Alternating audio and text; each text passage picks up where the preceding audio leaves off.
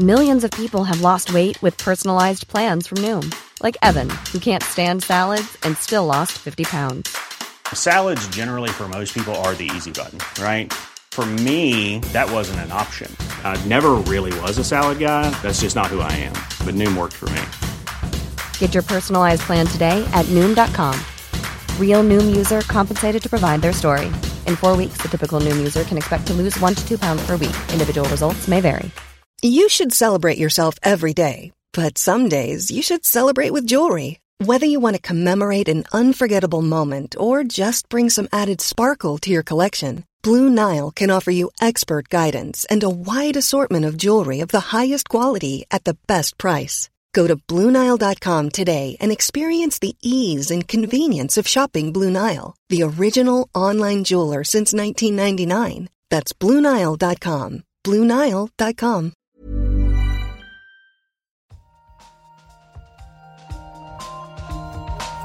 An experiment. We don't know yet. Why is light so far? Like, it sounds so simple. They had no idea. But now the data speaks. I find this not only refreshing, but at some level astounding.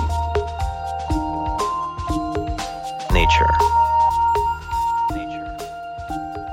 Welcome back to the Nature Podcast. This week, how the pandemic could widen existing disparities in science. And a symbiotic relationship to rival the mitochondrion. I'm Nick Petrichow. And I'm Benjamin Thompson.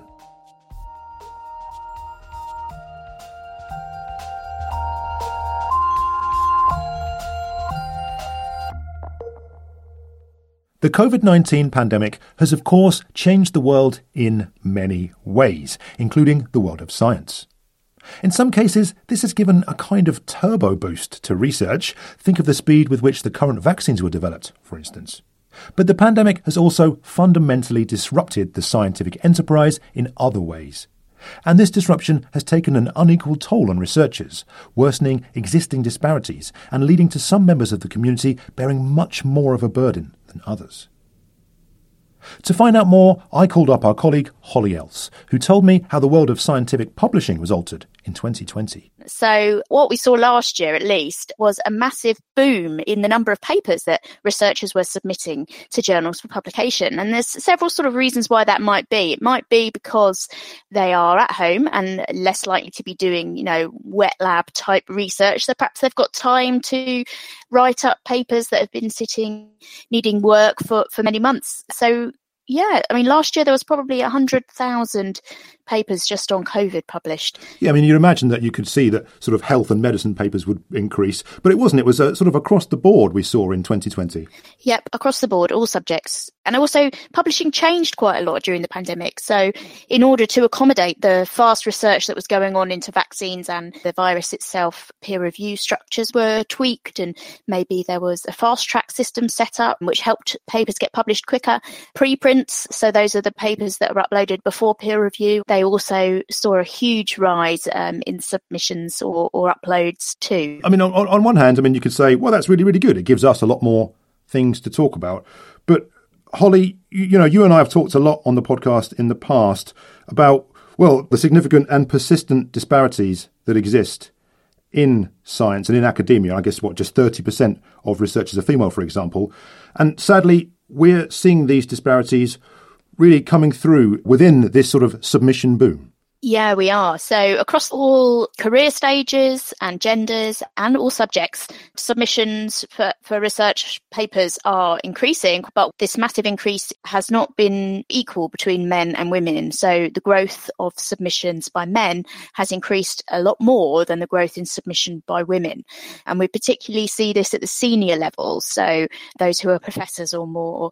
So the rate of growth between typically a professor in the life sciences might be 10 percentage points higher for men than for women. We see a similar effect in physical sciences, but it's about a 5% percentage point increase for the men versus the women. Well, what do we know about the potential reasons behind this disparity then? Well, we don't know too much, to be honest. Obviously, if you're at home trying to do your job while homeschooling or looking after people, you probably have some idea what the issues might be. But in terms of systematic evidence, we don't have much yet.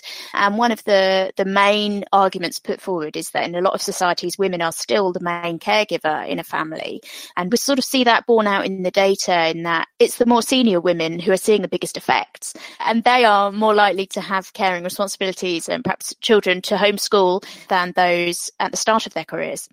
There was one sort of early survey that looked at how much time academics had to do their research in the pandemic. And this particular survey found that in terms of how many hours scientists are dedicating to the research part of their job, they found that women with dependent children, so younger children, had a significantly reduced time available to do research as compared with men. And of course, this could have some quite serious knock-ons, Holly. I mean, I know in science the phrase publish or perish is used a lot, which means you need to kind of get your papers and your data out there to be able to apply for, I don't know, tenure or promotions and what have you. So this could have some quite serious long-term consequences.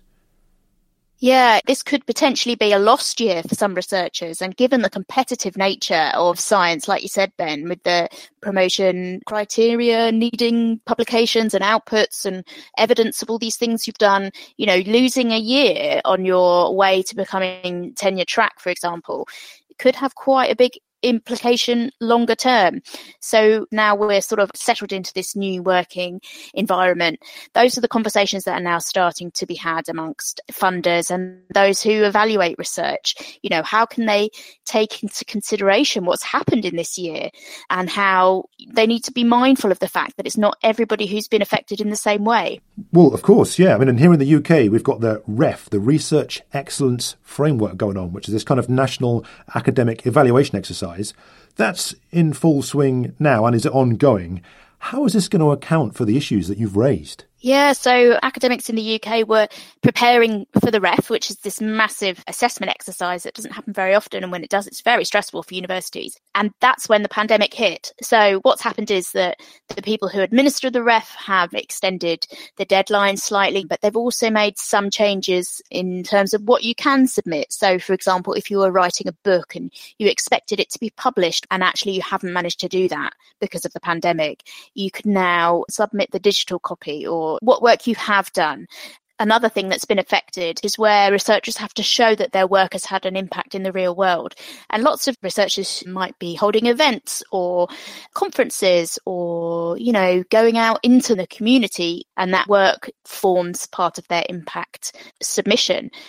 And obviously, you know, we haven't had public gatherings. So in response, the evaluators have increased the window of opportunity that you could show the impact of your work. Well, if that's maybe a positive step then that's going on in the UK to maybe take into account all that's gone on over the past year or so, is this part of a broader trend we're seeing in other countries? And what about independent research funders as well? How are they looking at what's been going on and how it might be affecting people? Well, another country that has a big research assessment activity similar to the UK is in Italy, and their timescale is slightly different from ours. So they have a few more years yet, really, to figure out exactly how they're going to take into account what has gone on. But those conversations are very much starting now. And when you talk about independent research funders who are not evaluating per se specific research, they might get a grant application, see somebody's publication history.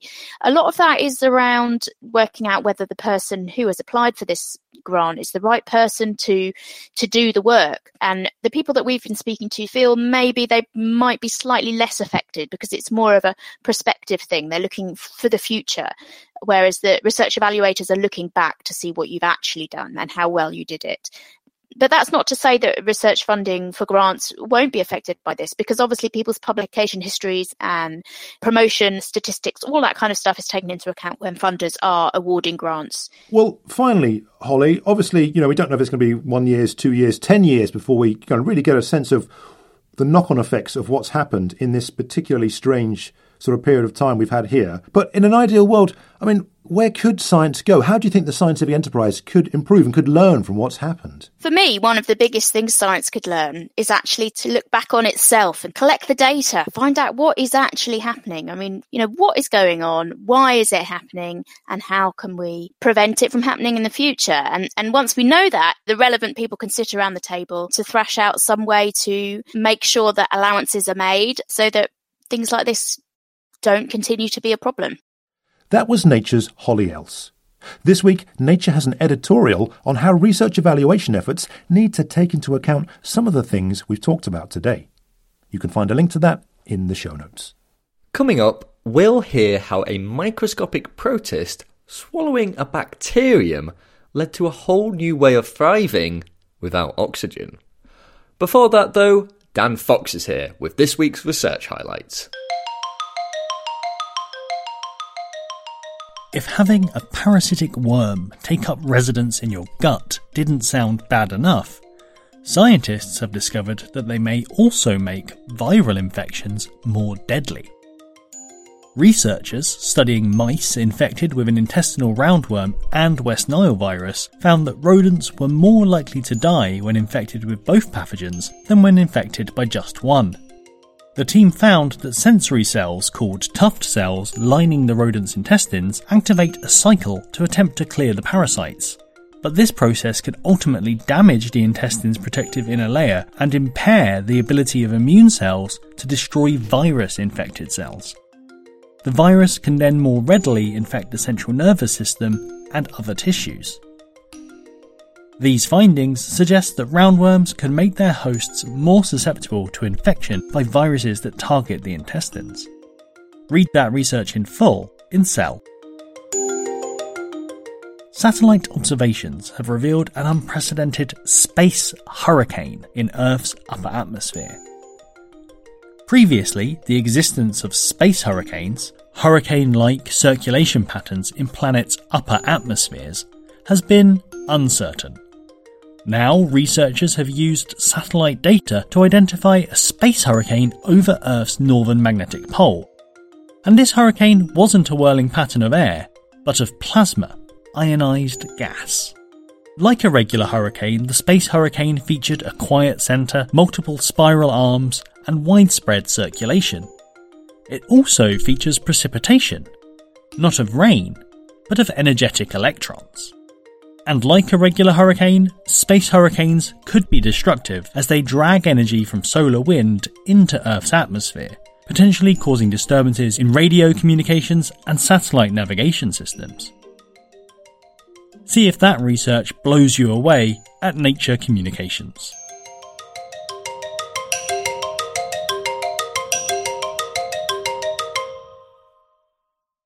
Symbiosis. Two different organisms coexisting, in many cases to the mutual benefit of both. These relationships are a crucial element of biology. Part of the reason that complex organisms exist at all is down to a symbiosis. Sometime in the distant past, an ancient cell swallowed up a smaller cell, and the symbiosis between mitochondria and eukaryotes was born. Mitochondria are organelles that allow eukaryotic cells to create energy in the form of ATP using oxygen. But some eukaryotes live in areas where oxygen isn't present. They survive primarily using fermentation, which produces energy but not as efficiently as mitochondria. But now, researchers have discovered an organism with a brand new way of thriving without oxygen. A paper in this week's Nature describes a single-celled organism discovered in a lake in Switzerland that, rather than using oxygen or fermentation, can produce energy from nitrogen oxides. And it does it by creating a symbiosis with a bacterium, much like the ancestor of eukaryotic cells did with the ancestral mitochondrion. I called up one of the researchers, Jana Miluchka, to find out more about their discovery. Well, what we found was we believe we understand the mechanisms by which anaerobic eukaryotes can also respire under anaerobic conditions. So they live without oxygen, but they have reverted to respiring a different electron acceptor under these conditions. And the mechanisms by which they accomplished this respiration is that they have entered a symbiosis with a bacterium which performs this process for them. And this sort of respiratory symbiosis or energy symbiosis, if you will, is really unusual. And as far as we know, a similar type is only known from the original symbiosis between the mitochondrial predecessor and the original archaeon. So tell me about this symbiosis. What cells are involved in this? And is it sort of an endosymbiosis where one is inside the other, or is it a different sort of relationship? Yes, so the host is an anaerobic unicellular ciliate, and the endosymbiont is an obligately endosymbiotically living anaerobic bacterium that has the capacity to perform denitrification, so anaerobic respiration. So it's a way for these organisms to use, as you said, nitrates as electron acceptors, so use them to create energy. Were you surprised when you saw this? Yes, very much so. I must say this is not something that really we in any way anticipated to find. What we first found was the genome of the endosymbiont. And already from the properties of the genome, we could tell that we're looking at something that is not a free living organism, but it is something that has been living together with a host for a long, long time. And we could tell that from the fact that the genome was very small and it had specific features that are very typical among obligate endosymbionts. However, the obligate endosymbionts known to date that have genomes with these sort of properties, they occur in insects, for example, and they primarily serve the function that they provide their hosts with nutrition, for example, with essential vitamins or other nutrients, or maybe they provide defense mechanisms for the host. But when we looked at the genes that were encoded in the endosymbiont genome, we saw that the metabolic capacity to synthesize any sort of vitamins were nearly absent from the genome. So clearly the function of these organisms was not to synthesize something.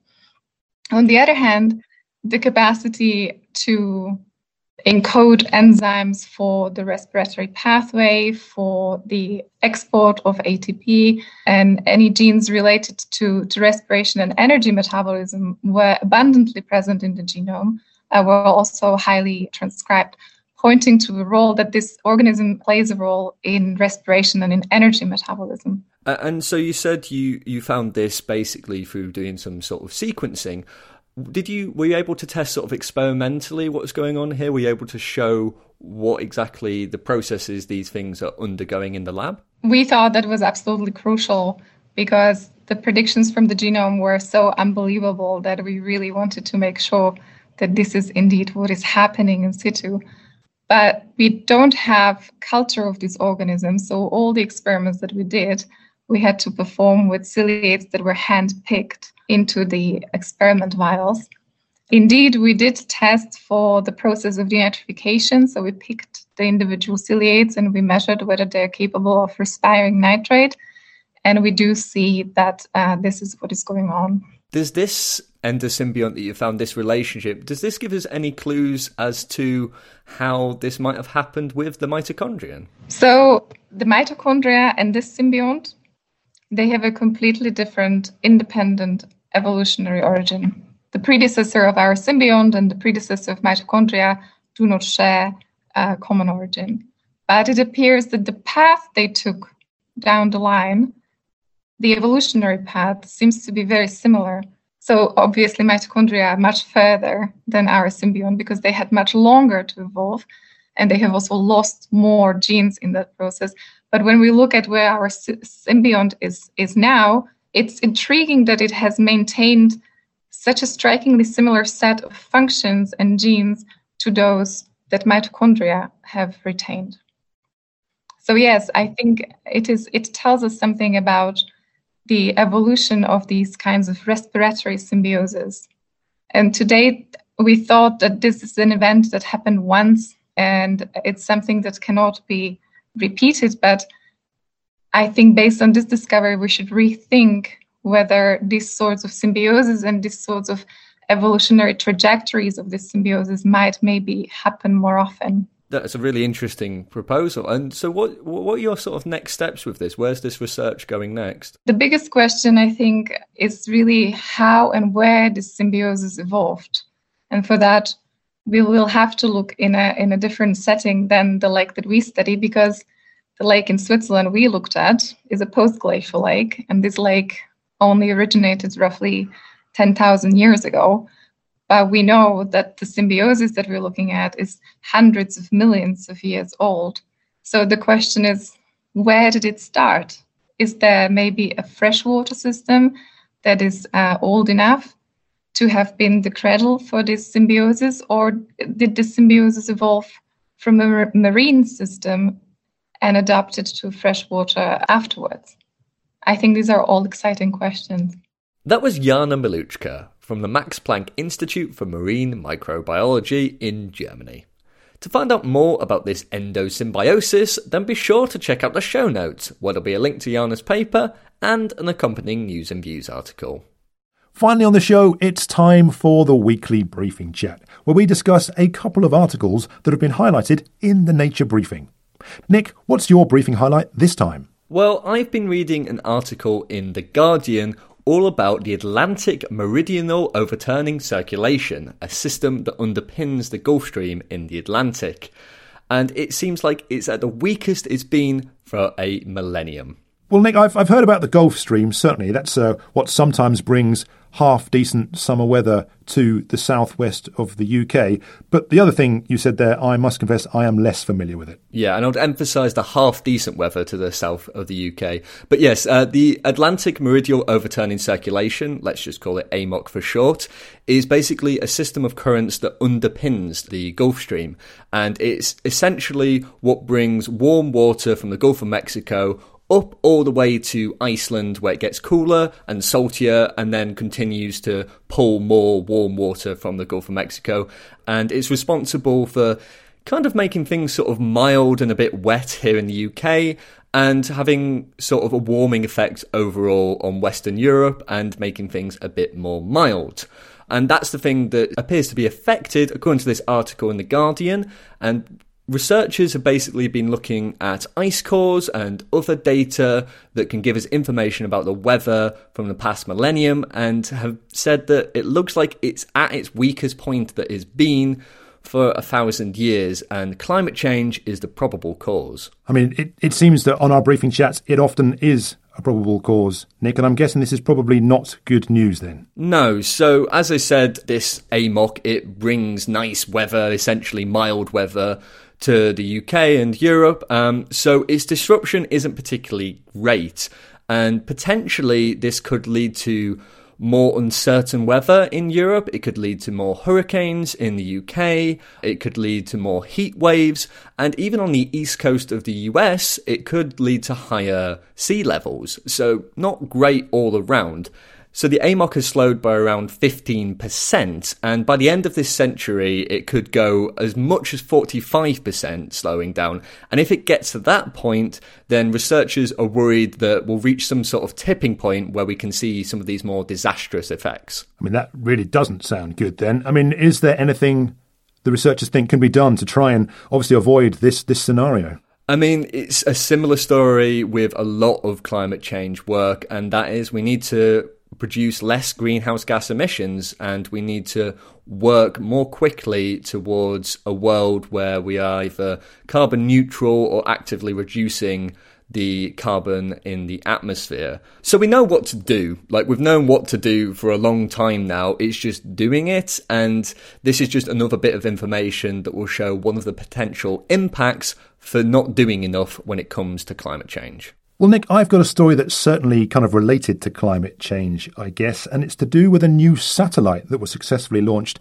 a few days ago, and it's a story that I read about in Science. Oh, okay. And will this satellite give us more data to understand the impacts of climate change or past climate change? Well, it certainly will give more data. And actually, it's kind of an achievement for Brazil, because it's the first time they have sort of designed and made a satellite in its entirety, and it's now up in orbit going round. And what it's doing is it's having a good look at the Amazon rainforest. So it's called Amazonia 1, and it's going to be part of a 3-satellite series. And it's really getting sort of eyes on what's going on there in terms of things like deforestation. Yeah, and the Amazon is something we hear a lot about, and in terms of how it's being depleted and fires and all sorts, it's not really that much good news. But what will this new satellite, this Amazonia 1, what will it tell us that we don't know about the Amazon rainforest? Well, this satellite, it's got these kind of cameras on it, and it's got obviously a bunch of tech that will let it see any areas of deforestation, I think larger than 4 football pitches or 4 soccer fields, I guess,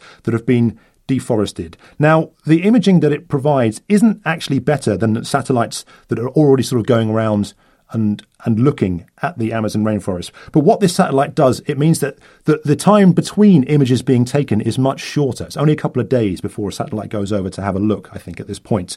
And so it can almost give essentially more real-time data that can be used by law enforcement agencies to stop logging where it shouldn't be done, for example, and also give data on things like the forest fires that you mentioned to researchers. Well, we've been a bit dour this week on the briefing chat, but this actually sounds like a bit of good news. Well, Nick, good and bad news, I'm afraid, with this story. Scientists are obviously eager to get their hands on this data, but there are concerns that the data on deforestation may be of limited use. And that's in part because, for example, Brazil's president back in 2019, he said that the sort of data that had been collected on deforestation was false, for example. And there are also concerns about how science will be funded in Brazil and in terms of how the mission can continue. And also researchers are saying, well, this is great, we've got this satellite, but we're going to need a lot more to be able to see, over a much wider area to really get a handle on what's going on in the rainforest in as close to real time as we can. Well, more data can only be a good thing as long as it's accessible and used well. So thanks for telling me about that, Ben. And listeners, if you're interested in more stories like this, but instead as an email, then make sure you check out the Nature Briefing. We'll put a link in the show notes where you can sign up. Before we go, just time to tell you that we've got a new video on our YouTube channel. It's about how scientists are trying to build a quantum internet. And to do so, they need to develop these things called quantum repeaters. And you can find out what they are in the video, and we'll put a link to that in the show notes. That's all for this week. As always, if you want to reach out, then we're on Twitter. We're @NaturePodcast. Or if you prefer email, then we're podcast@nature.com.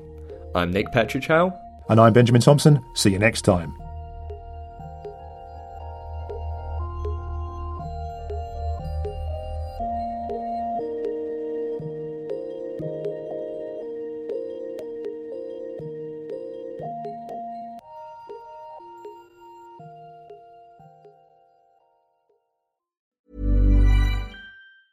Hi, I'm Daniel, founder of Pretty Litter. Did you know cats tend to hide symptoms of sickness and pain? I learned this the hard way after losing my cat, Gingy. So I created Pretty Litter, a health monitoring litter that helps detect early signs of illness by changing colors, saving you money and potentially your cat's life. Pretty Litter is veterinarian developed, and it's the easiest way to keep tabs on your fur baby's health right at home. Go to prettylitter.com and use code ACAST for 20% off your first order and a free cat toy. Terms and conditions apply. See site for details. Even when we're on a budget, we still deserve nice things.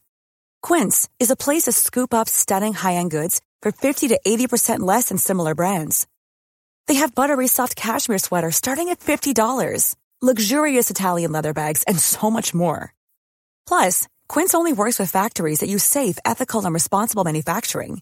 Get the high-end goods you'll love without the high price tag with Quince. Go to quince.com/style for free shipping and 365-day returns.